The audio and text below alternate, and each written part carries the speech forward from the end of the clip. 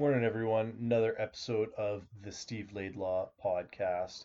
We've got Mark Allred from the Black and Gold Hockey Pod coming on to do the Postmortem series, talking about the Bruins and what comes next. But in today's open, we're going to start with the Jake Allen trade and really what that trade represents in terms of value, roster building, and how GMs they really just aren't that predatory. So you look at it from the St. Louis Blues perspective, and it's pretty obvious they're almost nearly completely capped out, and they've got to re-sign their captain Alex Pietrangelo.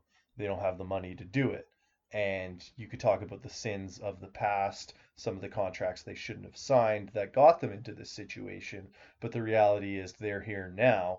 And so, above all else, they need to clear that cap space. And they were able to unload 4.3 million in Jake Allen, a guy who he was very important to their team. I think you saw in these playoffs, you absolutely need two goalies, and Jake Allen was the more consistent of the two, maybe all season, but ultimately they're committed to the guy who got them to the cup, and that's Jordan Binnington. So they'll be going forward with him and maybe someone else in the system. I remember there was a time when Ville Husso was the next guy for the St. Louis Blues, or maybe they play the game of musical chairs and they find themselves a half decent backup on the market for a lot cheaper, and they can cobble this whole thing together. But they've got a little bit more space to try to sign Petrangelo. And just on the Petrangelo front, it sure does seem weird that they were able to get everyone else signed to contracts, but not him. Arguably, the most important piece, this is your captain here, and he is the franchise player. You've got to have those two pillars on defense. It sure seems as evident from these playoffs that having two pairings built around outstanding defenseman is the way to go, and losing him would be devastating. And I wonder if the fact that he's not signed is just they just have been holding the line at 7.5 million, where Ryan O'Reilly and Vladimir Tarasenko are the highest paid guys on the team at that number, and they're not willing to go above that number. But I mean, you look at some of the contracts that are out there. Roman Yossi just got over 9 million earlier this season, so it would make sense to at least approach 8, and apparently they haven't even gotten to that level yet. So understanding that it's a flat cap scenario, all the same, they should be going that high. But I think again, this is neither here nor there on the Petrangelo front. I think it's pretty straightforward what the idea for them was and how this is a win. To get anything of value while dumping salary is a win. But from the Montreal Canadiens perspective, there's a lot of thought that there's an opportunity cost here. They've got this amount of cap space, and if you're gonna use it in a trade, then you should be using it in a predatory fashion. You should be extracting as much maximal value as you possibly can. Do what the Carolina Hurricanes have been doing. Strip out like phenomenal players for very little and dump bad contracts back, or steal, just basically buy a first round pick in the Patrick Marleau cap dump scenario. And I hypothesized that maybe the Blues and Canadians could hook up on such a type deal for Alex Steen. But as it turns out, they've gone a different route and kind of met each other's needs here.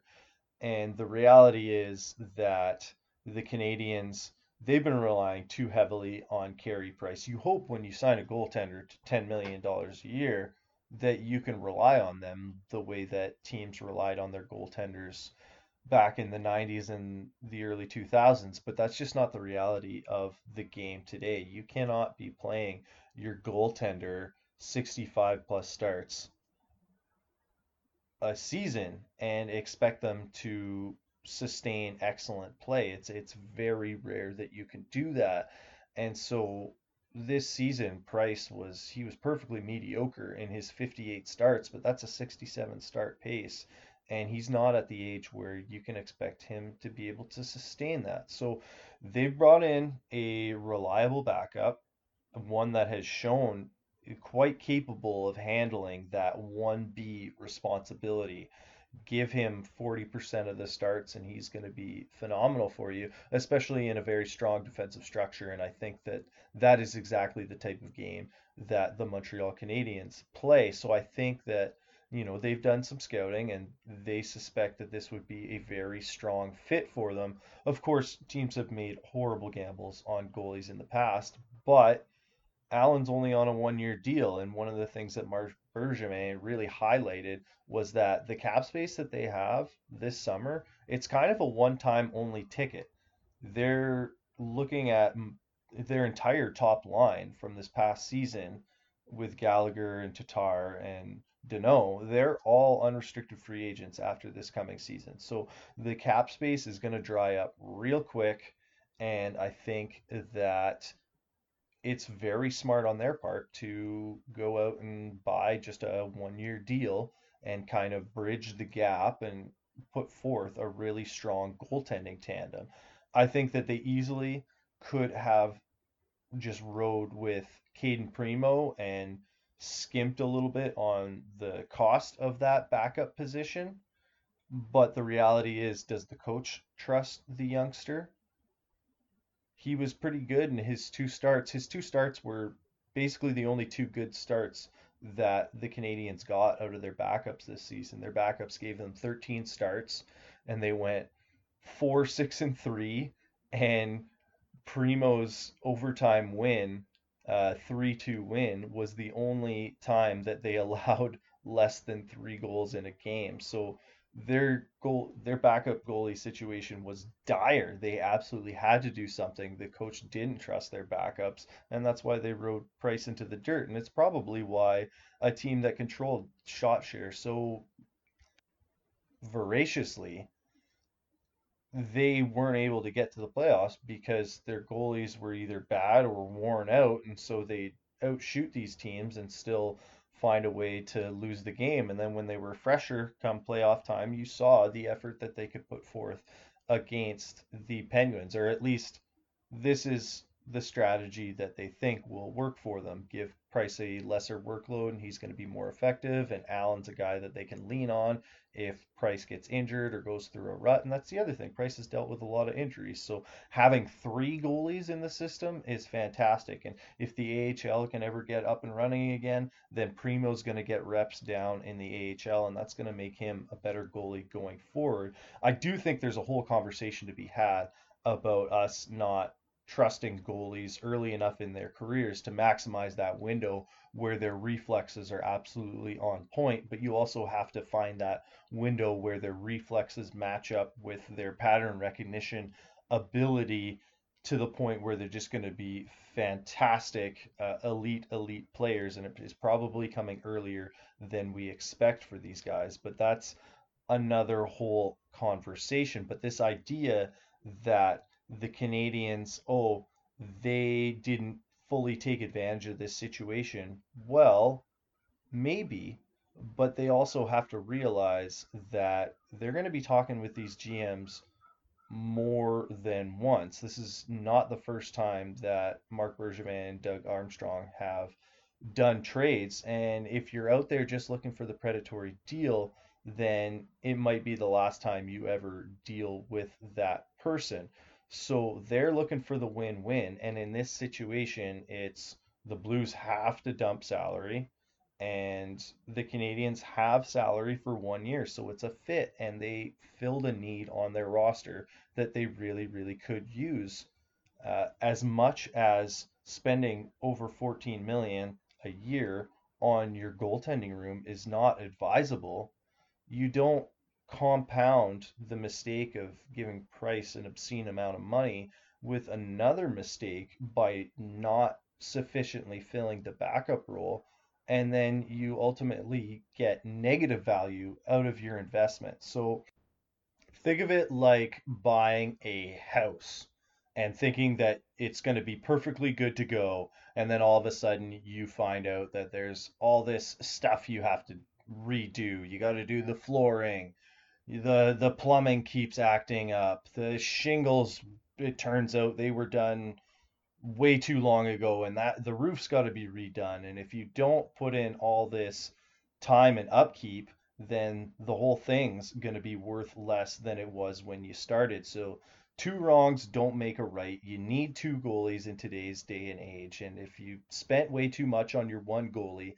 it doesn't change the fact that you're going to need a second one to back him up. And while the price of a backup 4.3 million is a little bit on the steep side, it's a price that they could afford for this season. And it's also one, yeah, they could have gone out into free agency and just opted for the best option that they could find, and maybe it's at a cheaper salary and maybe it's a slightly better player. But the reality is they have to get that player to sign. And I don't know how many players are going to want to sign for only one season, but it's fairly rare. The Oilers went this route and ended up with Mike Smith, and he had about one good month and then absolutely imploded come playoff time. And so you really got to ask yourself if the free agency route was the way to go. Instead, they were able to make a trade, and the player is contractually obligated to come play for them. And so he will do so. And in that sense, it's a win because the Canadians get a player. They know they're getting a seat in the game of goalie musical chairs this summer, whereas they couldn't have guaranteed themselves that by going the free agency route. And what if the cost ends up being more, or what if they get left without a seat? They couldn't take that gamble. And they also have this vast surplus of picks.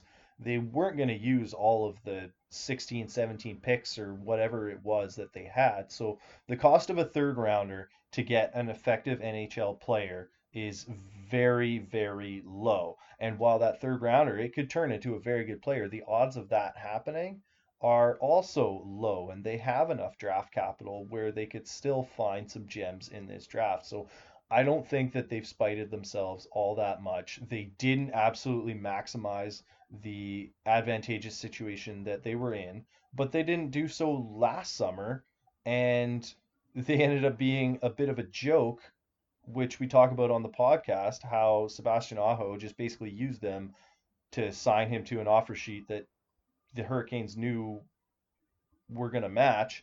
And so they just kind of got dummied into being having their cap space used while they didn't actually take full advantage of it. So I think in this situation, they made themselves better. They're a better team today for having added Jake Allen. And if that's not what you're trying to do as a GM, I don't know what you're supposed to be doing. And so while there is a little bit of, wait, you're saying that the Canadians have made themselves better by bringing in this expensive backup, and the Blues have made themselves better by clearing cap space. How, like, now they don't have their backup? How does that add up?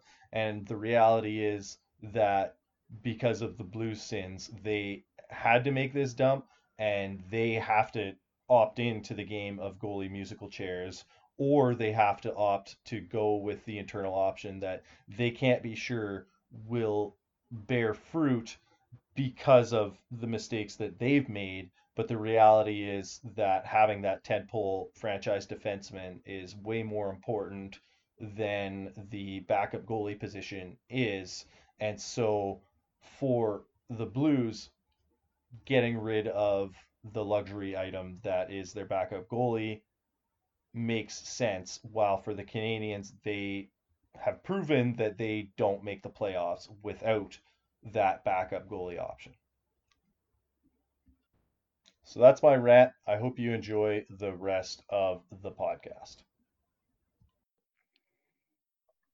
Okie doke, another episode of the Steve Laidlaw podcast. We're continuing the playoff postmortems series for the NHL, and I'm pleased to be joined by Mark Allred from Black and Gold Hockey, and he's on the Black and Gold Pod. He's in high demand, so we really appreciate him coming on the pod to break down what I must imagine is a disappointing end to the Bruins season. Mark, how are you today? I'm good, Steve. Thank you very much for having me, and hope all is well with you and family up in the great province of Ontario. Yeah, thank you. It's fantastic up here. We're a little bit secluded from everything else that's going on. We're kind of in our own little bubble here, so it's not been business as usual, but it's certainly been a more tolerable pace than I think what people in larger centers are dealing with. Mark, before we kind of dive into the theme, I want to know, like, what was your experience watching this team throughout this season? Did you have the highest of expectations? Yeah, absolutely. I mean, having this team go into mid-June last year and ultimately losing the Stanley Cup to the St. Louis Blues. And then what happened over the summer and training camp, what Bruce Cassidy did to this team to invigorate them, because normally the trend is when you win a Stanley Cup or you go that far, your next season it's usually late December, mid-December, late December, early January. You really get in gear and you really start to gain injuries, people coming back from injuries, players and so on. And what I saw was that the team was ready to go. They were on a mission, and they started off the 2019-20 campaign really hot. And it was just something that we, as Bruins fans and Bruins writers, haven't seen in a long time. And but then coming down to capturing a 100-point season and shutting out the Philadelphia Flyers, who were absolutely red hot and on a 12-game winning streak.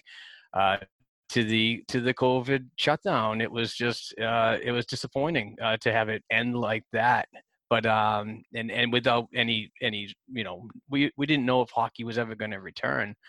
But I think that was what happened to this Bruins team, was that was, if we were still going, if there was no COVID, I think this team would have been much more prepared, because they were in the day-to-day process of working together and so on. When you have 4 or 5 months off, and then you jump right back into things, I don't think that many of the members were all bought in on this bubble system and away from families. So I just don't think that everybody was totally committed to this, and it's unfortunate. But as a Bruins fan, I just have to go with the year and how crappy it was, and how people's lives have been so affected by it, that I'm ultimately giving them a pass. But let me tell you, Steve, if this happened, any regular playoffs without COVID, I'd be a little more upset. You really wonder, at some point someone's going to write the tell-all book about what teams really were ready for the bubble experience and what teams weren't.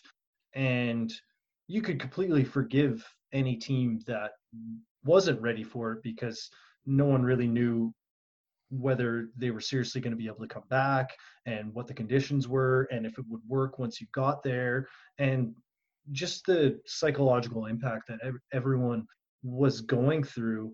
But I just wonder, this season it really reminded me for the Bruins of what Nashville did in 2018, right? They surprise us and go all the way to the Cup final in 2017 and lose to the Penguins, but then they come back and they rip through the NHL. They win the President's Trophy, and then they had to play what was probably the other best team in the league in the Winnipeg Jets, and those teams punched each other out in an epic 7-game series that is still one of my favorite series from the past 5 seasons.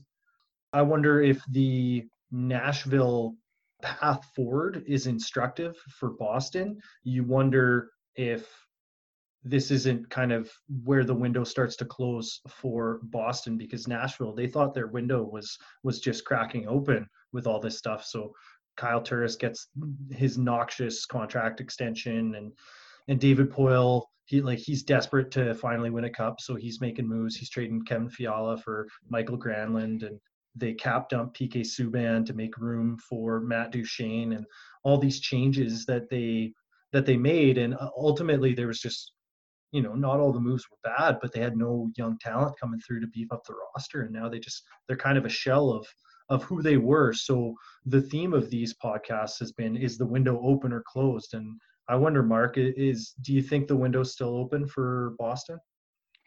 I certainly hope so, but like with Bruce Cassidy's exit interviews today, because the team arrived in Boston, I believe, early this morning, getting all settled back in at home with family and blah blah blah. But he had time to come out and do the press conference, and he mentioned that there was a lot of things that were going on with injuries and so on, and conditioning concerns, especially with Pasternak and Kasha.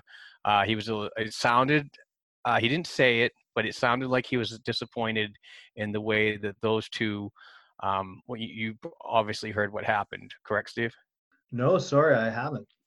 Well, before they were entering the bubble in Toronto, Pasternak and Kasha were held out because of international travel for the 2-week quarantine. They broke their quarantine. They were out on in the north end of Boston, I guess, ripping it up, and they were seen taking pictures and practicing on their own at a rink in Malden, Mass. And so that kind of put a wrench in the gears of getting these guys up to speed, and they were obviously late arrivals into the bubble in Toronto, Kasha being the longer one. So it looked to me in his press conference that he was a little distraught about how they came in and how they were taking this seriously.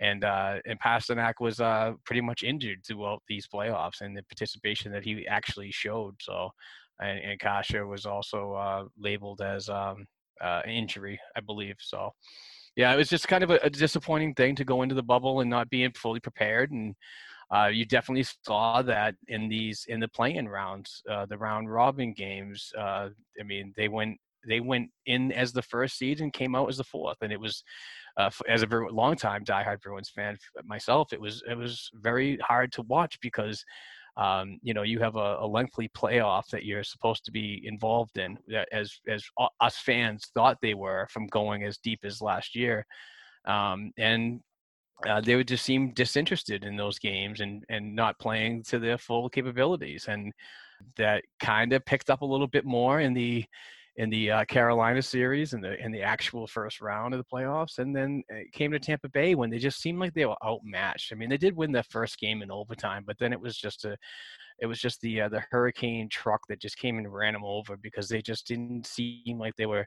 fully involved in what they had to do. The mission was, be there, do what they got to do, and then get the hell out. It just seems. So, I mean, that's just my opinion, but yeah, just for me, as soon as they got in, a lot of these guys seemed like they checked out. The makeup of the team this season, it felt like it was so dependent on that top line, the perfection line, the ratatouille line, whatever you want to call it. Those three fantastic players just absolutely destroying everyone. And then those guys also being on the power play as well, which was so prolific throughout this season.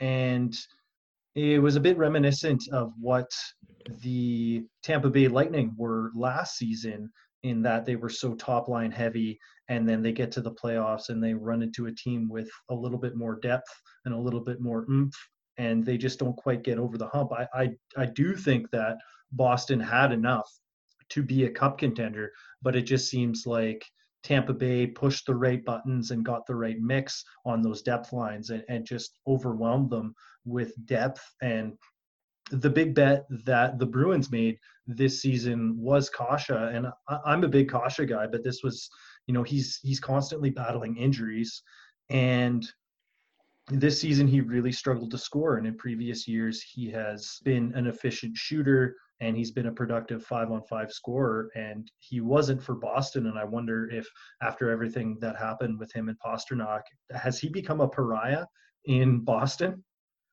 Yeah. Oh, yeah. Yeah. He's now the little polarizing player, but that's what's going to happen when you come to Boston and you don't produce.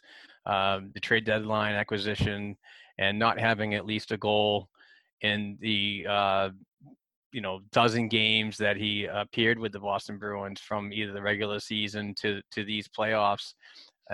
Just wasn't enough for myself or fans to really grasp onto. I did have the opportunity to watch a ton of video on him when the trade happened, just to get more accustomed to the type of player he is and what he could bring to that second line alongside centering David Krejci and Jake DeBrusk on the left side. So, I mean, there's a lot of things that I saw positive that I thought that could happen coming down the stretch after the trade deadline into the playoffs. But it just doesn't seem like that there was a much chemistry at all, and Cassidy not willing to move players around was just not allowing the team to create anything secondary when it comes to point production was very frustrating to watch. And Cassidy even said that today in his press conference that he's to blame on some of the coaching ideas or the roster that he put out there. He questioned himself about it. So I don't know. It's just the whole thing just didn't seem right from the get go. But then coming down to the end, it was just it's one of those times that you just want to get over it and move on. So do you think Kasha's got one more year on his contract and then he's a restricted free agent? Is this a bet that they try to run back and hope to find better chemistry and maybe they do a little bit more experimentation throughout the season? Or are they going to package him off and try to fill some different holes and then maybe it's free agency to fill that depth scoring that they were sorely missing? That's a great question, Steve, because he does have one more year, and it all depends on where Bruce wants to put him.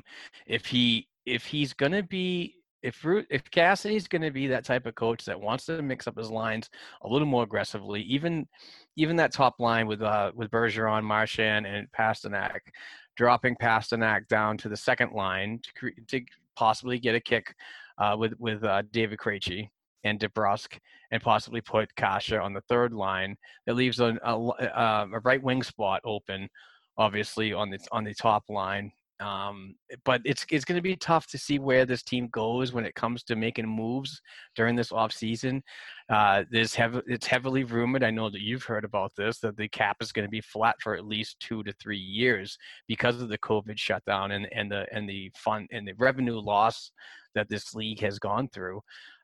It's going to be very interesting to see how Don Sweeney manages the cap and addressing the need on the right side, because David Krejci's gone through, I can't even count how many right wingers, um, you know, and it just doesn't work. He doesn't seem happy, and they just don't seem to produce the way that he did when he had Lucic and Horton on that line back in the days when they won the Stanley Cup or shortly before that. So I don't know. I don't know what we could do for trades out there and so on. That's something that our team at blackandgoldhockey.com is going to figure out and try to throw some ideas out there. But as of right now, I can't think of anything that could fit right there that's going to stay under the cap, because the Bruins are always up against it. When you're a competitive team in the NHL, you know that, you have minimal funds to play with, and that's the luxury that the Bruins don't have right now. Even though that they do have, I think, 17 million, but you still have a lot of players that you have to lock up. Jake DeBrusk and Torrey Krug are probably the biggest ones. Matt Grzelcyk also. So it's just going to be really interesting what happens on that right side, and the continued effort to find somebody that's going to fit there and be productive instead of the turnstile, and trying to find the person that fits it. Now, just to touch back on your window, it's going to be interesting to see on how this core moves forward. We're going to see possibly the last season of Zdeno Chara, and Bergeron's getting older, Marchand's getting older, Krejci's getting older, and one more year. It's going to be interesting, but with the whole cap talk that we just explained a little while ago, I think it's going to be heavily reliant on the young kids down in Providence that are knocking on the door of their NHL careers. Most likely Jack Studnicka and Trent Frederick and Carson Kuhlman and these guys. Obviously, if Kuhlman sticks around after this, but I mean, it's going to be a cap management thing. But I think that it's not going to address the need of being a heavier team and playing against the heavier clubs like the St. Louis Blues in the past, and obviously this second round with the Tampa Bay Lightning. So it's gonna be a whirlwind of decisions between Don Sweeney and his scouting staff on what we can actually do to get this team back on board and more competitive in these later rounds of the playoffs. Because we know that the team can get it done in the regular season. We've seen that several times, but it's just when you get to that pinnacle of success and championship worthy clubs, you really have to come with all levels of it. When you mentioned that Nathan Horton, Milan Lucic, David Krejci line that just absolutely ran people over for a few years there in the playoffs, that line was insane, and all I could think of was Josh Anderson's available. So I think that if you're looking for that Nathan Horton-esque type trade target, I wonder if he's not the guy. Although having been kind of really squeezed by the Columbus Blue Jackets, I wonder if he'd be looking for a big payday. He's only a restricted free agent, but still, he's inching closer to unrestricted free agency, and I wonder if that wouldn't exceed the cap dollars that Boston has available. What do you think? Is Josh Anderson a good answer there? I thoroughly like the player. He's a power forward, can play the right side effectively, good along the boards, decent possession, gets in those dirty areas, net front presence.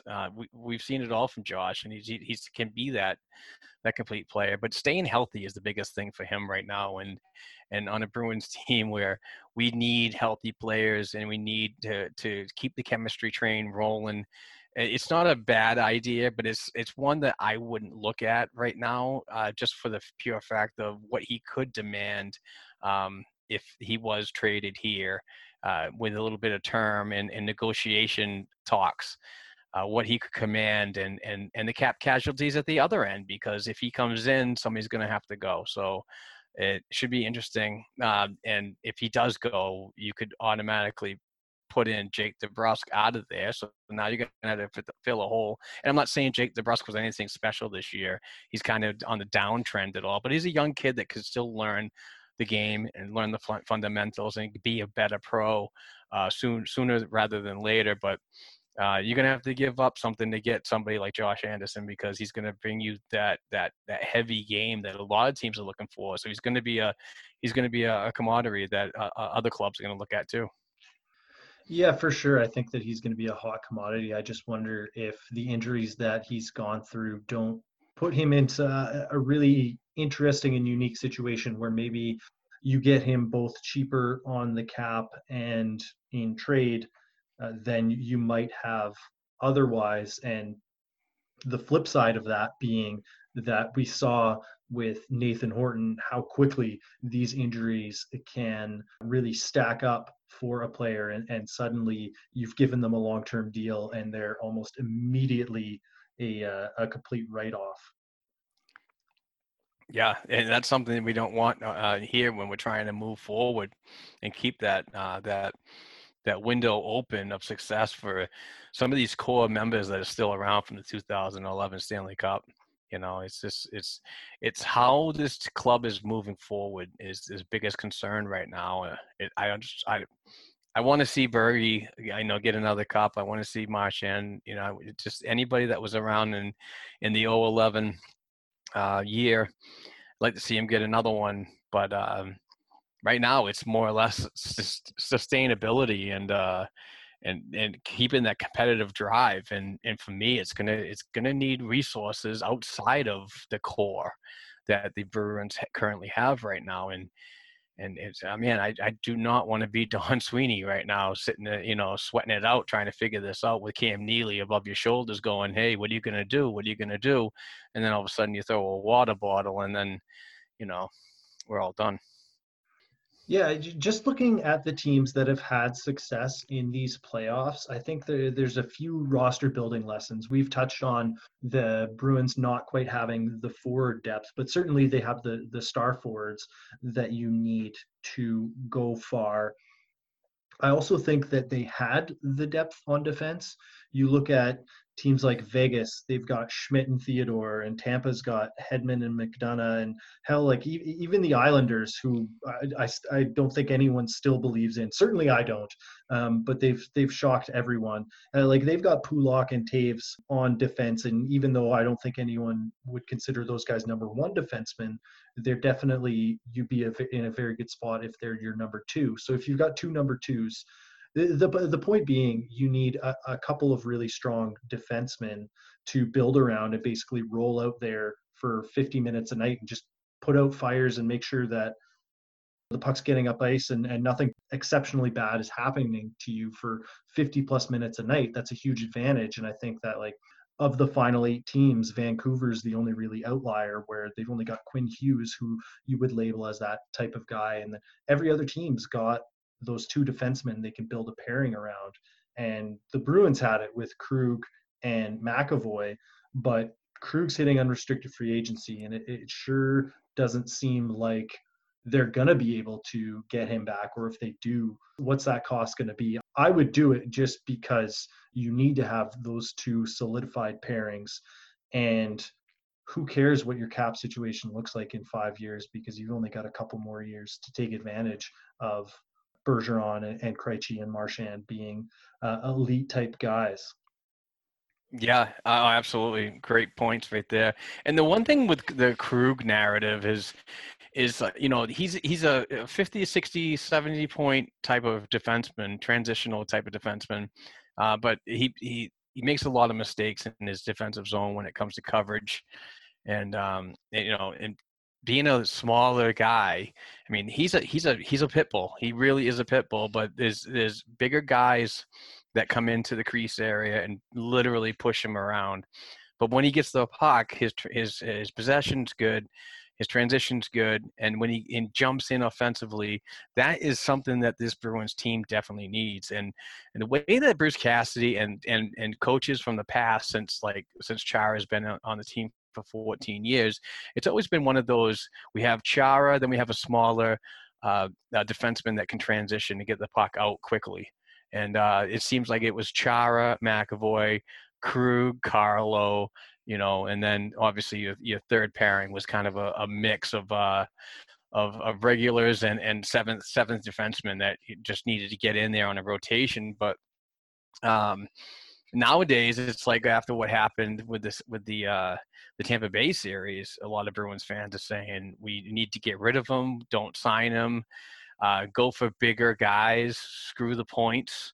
I don't see that as a solid way of doing things. I still think that you need to have your defense pitch in. I'm not saying that they have to be, your top line all the time and everything like that. It's just they do have to pinch in. They do have to get some points, and they had to show that they to help out everybody else because the Bruins are basically relying on 3 people on the top line, and there's no secondary scoring. You have to get it from somewhere else, and why not come in from a defensive crew that can put the puck in the net or can make plays on the power play?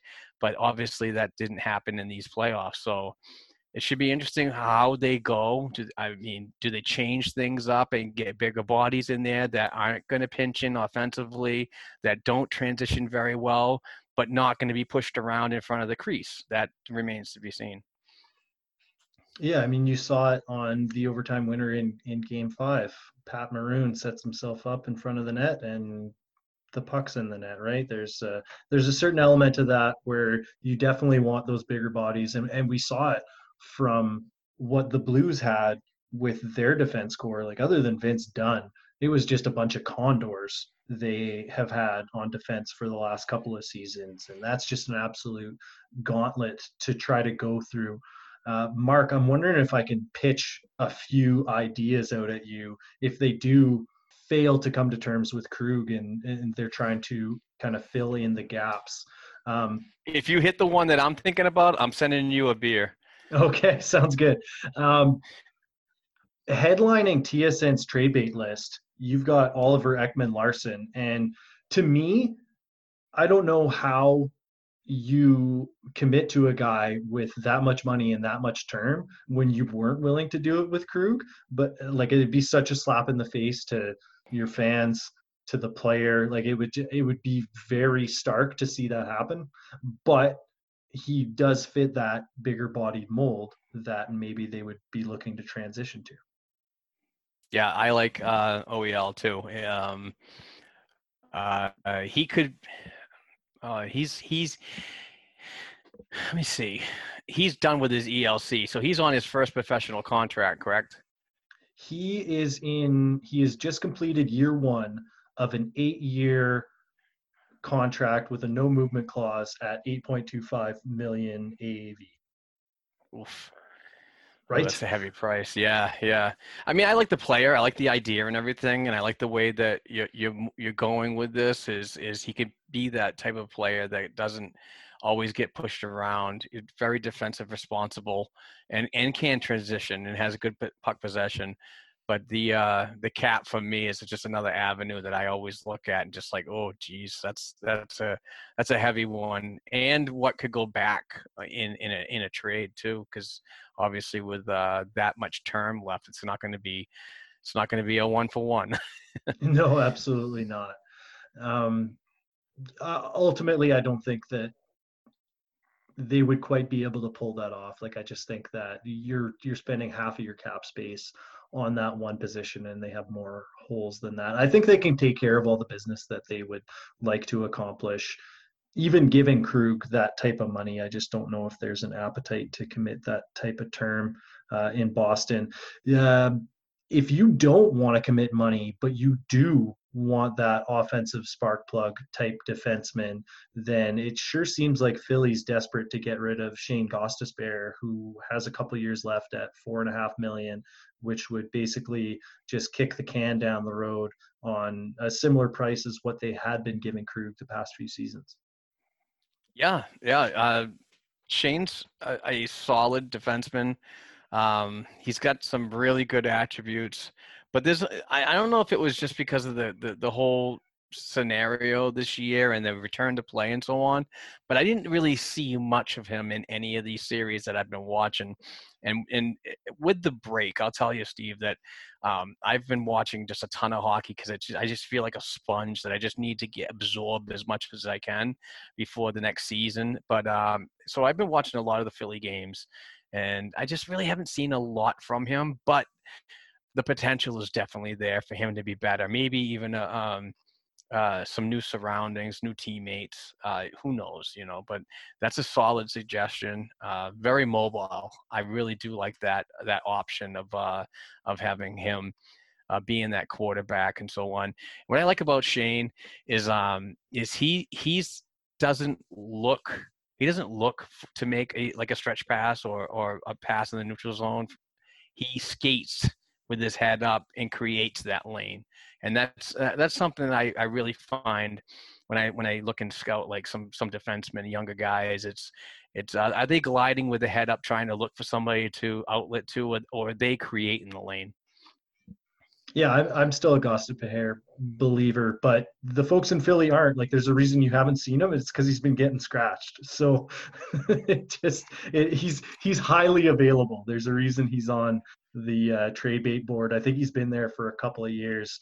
Philly seems like they are done with him, and I wonder if there's not a chance to buy low, and you wouldn't have to give up much, and you could slide him right into that salary spot they've already been using. And he's not Krug, but he could replicate a lot of what Krug offered you. Yeah, and possibly that the Bruins would probably go for something like that because it's not in their division too. So you always think about stuff like that. Okay, here's another option, and I don't know if they have the picks or quite the money or the appetite, but wouldn't it just be delicious if they totally fucked with the Lightning and fired off an offer sheet for Mikhail Sergachev?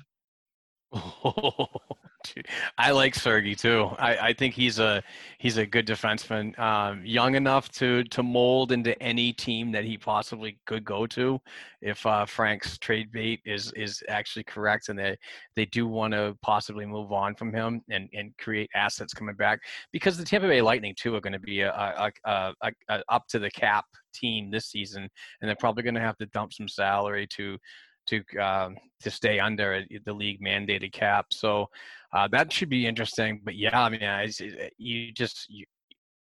those are the types of players you want to add to your defensive core for the future, not just the win now scenario. Yeah, that would be so awesome too, to do that. Yeah, to be clear, Sergachev isn't on the TSN trade bait list. This is one that I just made up myself. But basically, any team with any sort of cap space, I'm dreaming up scenarios where they're firing off offer sheets, because the Lightning are in a desperate situation. And I'm almost certain that they're going to navigate their way through it, because they have been for like the past 3 seasons, and they always find a way to troll their RFAs and get them under palatable bridge deals. And they're probably going to do it with Sorelli and Sergachev and Chernak again. And they're going to be a contender again next season. But my God, the Bruins, if they move on from Krug and they use that salary space and make basically an unmatchable offer sheet to Sergachev, wouldn't that just be, that would be fireworks. I would be on cloud nine for like a week, and I'm not even a Bruins fan. I'd certainly be happy, definitely, and I'd send you another beer just for that thought. But hey, I got a question for you, Steve. Do you think that there is going to be more offer sheets this year because of what's going on with the cap, and it's going to be flat? I No, know there I was don't. one. I don't at Oh, all. okay. Like, I think the big reason that we don't see offer sheets, there's absolutely no appetite to screw over your fellow GM. Kevin Lowe and Brian Burke almost booked a barn and got into a fight over a single offer sheet, the one that the Ducks came out ahead on. So I don't even know why they were that upset about it. It just seems like there's no appetite for it. Like, you look at the trades that have already happened in this weird limbo where there's still games going on, but we're in the off season now, and you've got these teams that are in absolutely desperate cap situations, just looking to unload players, and they're getting real value in return for those players. Jake Allen fetches a third rounder. Goalies almost never fetch anything in trades. So to get a third rounder and get completely out of the contract is fantastic for the Blues. And the Leafs got a first rounder and a good prospect for Kapanen. And those are situations where you'd be like if I was in my fantasy league, I'd be like, well, you have to give away players. You're in a desperate cap situation. Here's this boat anchor that I'm going to throw you. I'll give you some meaningless pick and give me that good player, and completely try to screw them over because I'm predatory that way. But that's not how these GMs necessarily look at it. They're much more in it to try to find that win-win scenario. And with an RFA, I think that an offer sheet, there is a win-win. It just isn't seen that way because you're forcing the situation upon the other GM, where they have to decide, like, it's basically like, hey, this is the trade. You can either accept it or reject it, but there's no negotiation. And I don't think that the GMs like that. Yeah, and wasn't it the only offer sheet last year was Carolina and Montreal when they were Yeah, going after absolutely. Aho? Yeah, it was like the first offer sheet in 10 years. The last time I Oh my can God, remember was an it offer Shea sheet Weber? happening. Yeah, like Shea Weber, and then Oh, there was the San Jose dual offer sheets for Nicholas Chalmerson and Antti Niemi, and Chicago that's didn't end up matching for Niemi. So that's like, right. That's right. and that's like the last time that we've really seen those. They're very rare. So I'd love to see it because it's explosive and it's a tool in the toolbox. And why even have them as possible options if you're not going to use them? Yeah, exactly, exactly.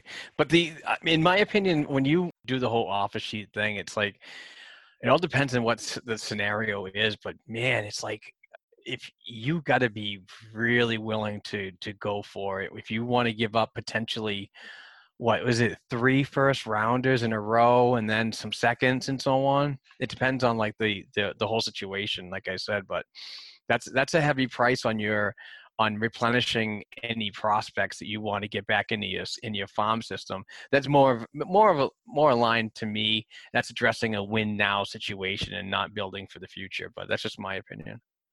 Yeah, well, you look at where the offer sheet compensation is at, and I think if you fired off an offer sheet for just under 6.5 million or something like that, you only have to give up a first and a third. So you could do that for Sergachev, and that's almost certainly more than what the Lightning would be capable of matching. So for a lot of teams, I'm dreaming up these scenarios where you do the dual offer sheet thing like San Jose did to Chicago, and Tampa Bay is probably only going to be able to match one of them, and it's just figuring out which player you want. And the flip side of it is also you have to get the player to sign that, so they have to agree they want to move and they want to actually become part of your team.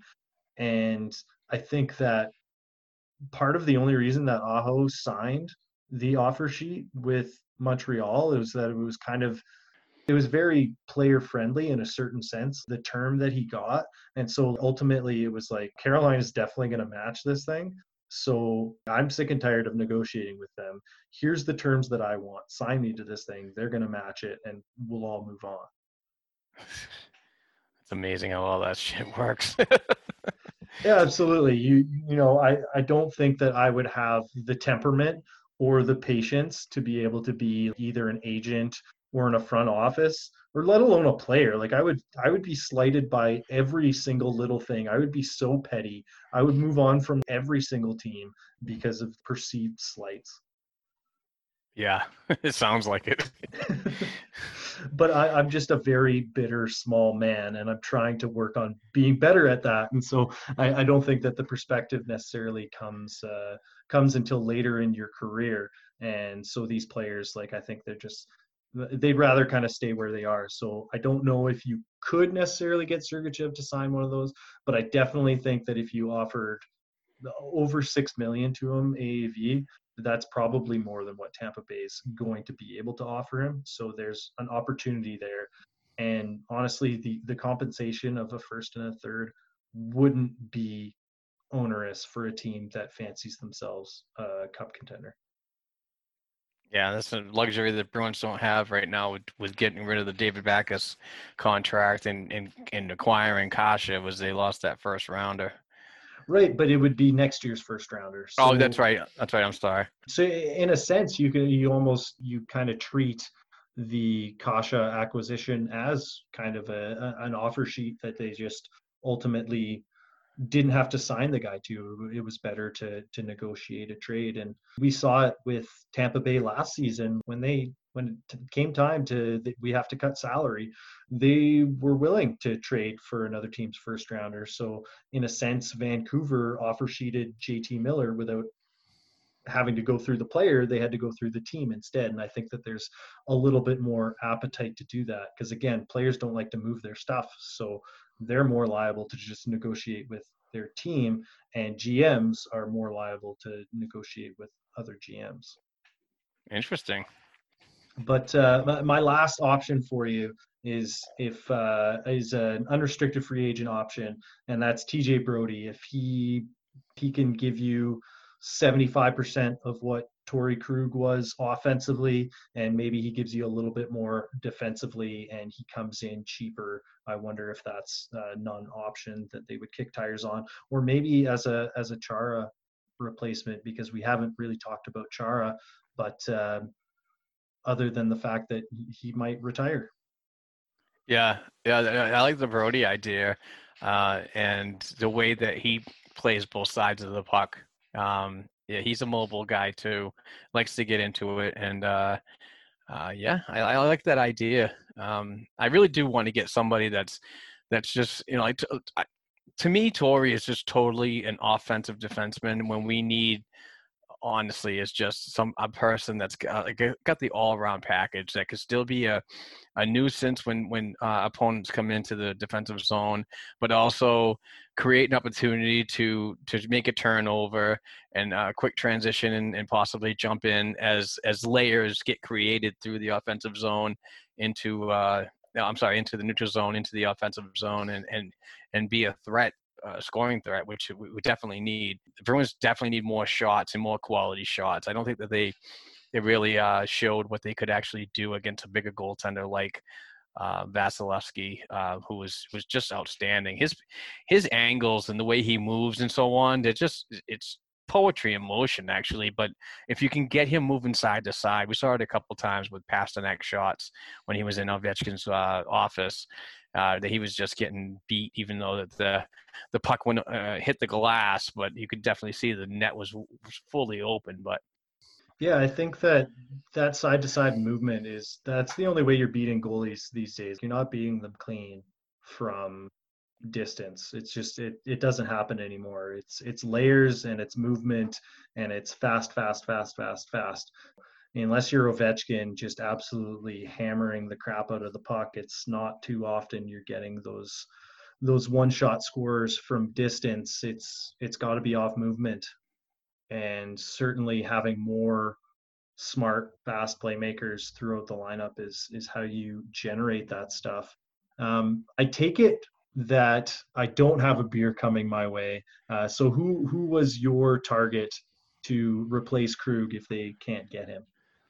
well, it's kind of interesting, and it's not my idea. It was actually a listener of the Black and Gold Hockey podcast. He reached out to us and said, "What about this player?" And I found it intriguing because when I did my homework on this player, I kind of thought it was pretty much the same as Torrey Krug. And if you're going to walk away from that, I obviously we've been talking at nauseum about getting a defenseman that can move and still be responsible. But I'm really on the board with the way that Trevor Van Reem's like moves and quarterbacks a power play, uses the half wall, the bumper position, and can even get down low as the goal line to still look and create opportunities. So that's something I've been flirting around with this listener's idea. I wish I knew his name because I give him credit, but I don't remember. But that's something that if they want to get somebody like that back into the role, might not be so expensive. That might be something that they look at. But I like the idea, and I'm kind of intrigued about it. But it's also this. I'm also not ready for the narrative because Boston can be such a trash city sometimes when your team's not doing good. So if you let Torrey Krug walk and you bring in somebody just like him, the narrative is just going to change the negative, and it's just going to be a real dumpster fire until this player actually gets in there and shows what he can do. And if he's responsible defensively and can still put the puck in the net and serve up those apples, then he's going to be a hero. But until then, it remains to be seen. But I do like the idea of Trevor Van Riemsdyk, and he also went to UNH, so which is only about 20 minutes away from me. So. Well, you got to bring those Northeast guys home. I'm Yeah. not so sure. I'm not so sure that I would buy TVR as more than a third pairing type guy, but I also might have said the same thing about Krug when he was breaking in. So plausible, but obviously it wasn't the first option that I considered. Right. Yeah.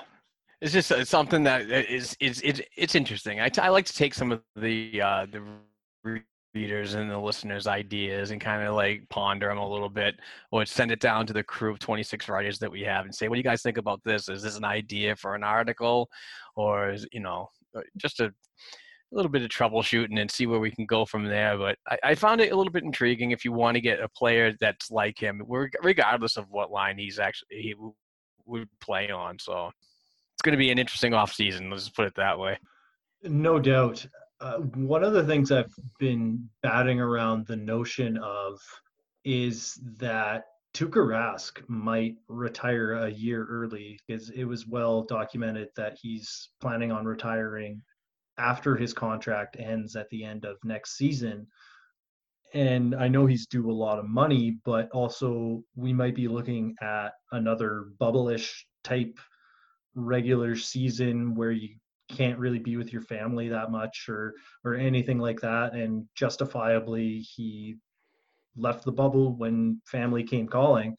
That's the most important thing. So he did what he felt was right. And, I completely support that decision. I know not all folks did, but I don't think it's worth litigating that part of it. I just wonder that if we're looking at another bubble type season, if he pulls pin and retires early, that's more cap space, but I don't think they necessarily would know that they're going to have that cap space.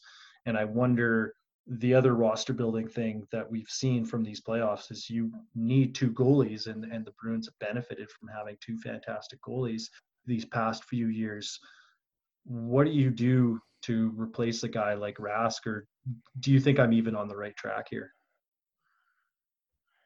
Yeah, I mean, you're definitely hitting on some valid points, Steve. The bubble thing didn't seem to be Tuukka's thing, um, which is respected.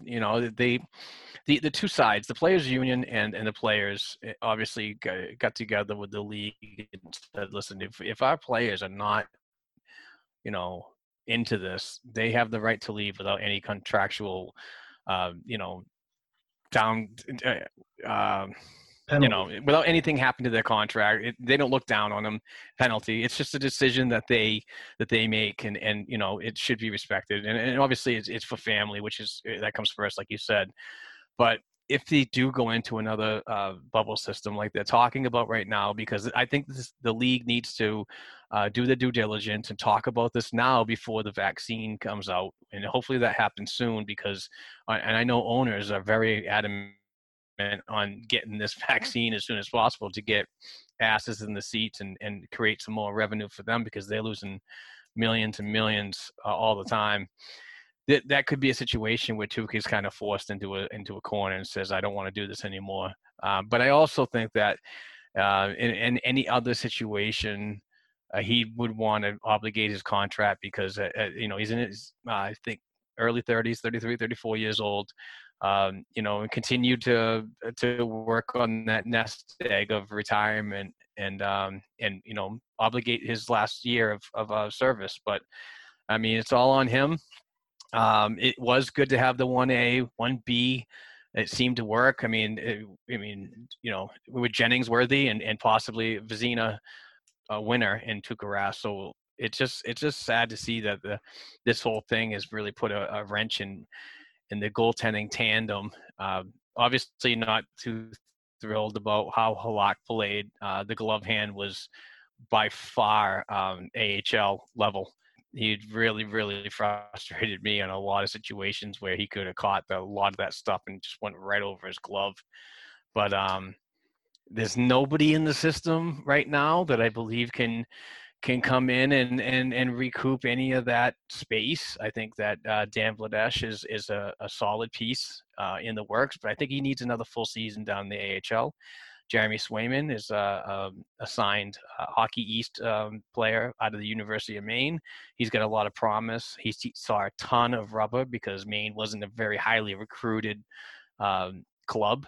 So he'll be ready for some AHL. And I think that those guys are the future. But there's a lot of people that I hear from that think that, maybe we should get another veteran and not go so young. Like Marc-Andre Fleury, his name's been floated around. Then there's some others that I had it on the tip of my tongue. I can't remember right now that could be available too. Yeah, I think that the goalie musical chairs this summer is going to be obscene. We've already seen it start with Jake Allen getting traded to Montreal, and I think it's just going to continue spiraling from there. Mark, I really appreciate you being so generous with your time and coming on the pod. Is there anything that you would like to plug before we get out of here? Yeah, you can follow me on Twitter at black and gold pod, and please check out our team of 26 writers. We have a podcast network that we're building. You can find all that information over at blackandgoldhockey.com.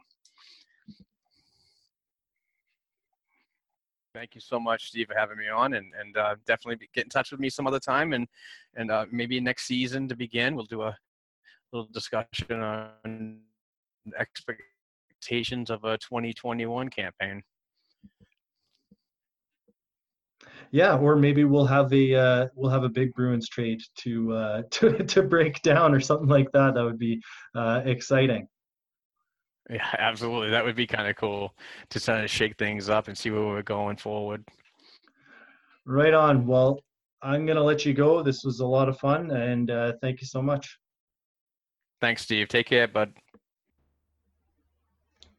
All right, everyone, that is our show. Stick tap to Mark Allred from the Black and Gold Hockey and Black and Gold Hockey Pod for coming on the podcast. You can follow him at Black and Gold 277 on Twitter and check out his work. It's a fantastic resource for Bruins insights, and I think that this summer could be one of those summers where you're going to want to catch up and find out if Torrey Krug's gone, who's going to be that number one power play type defenseman for that team. There's a lot to consider here. If you like the show, please like, subscribe, and review wherever you get your podcasts. And thanks for tuning in.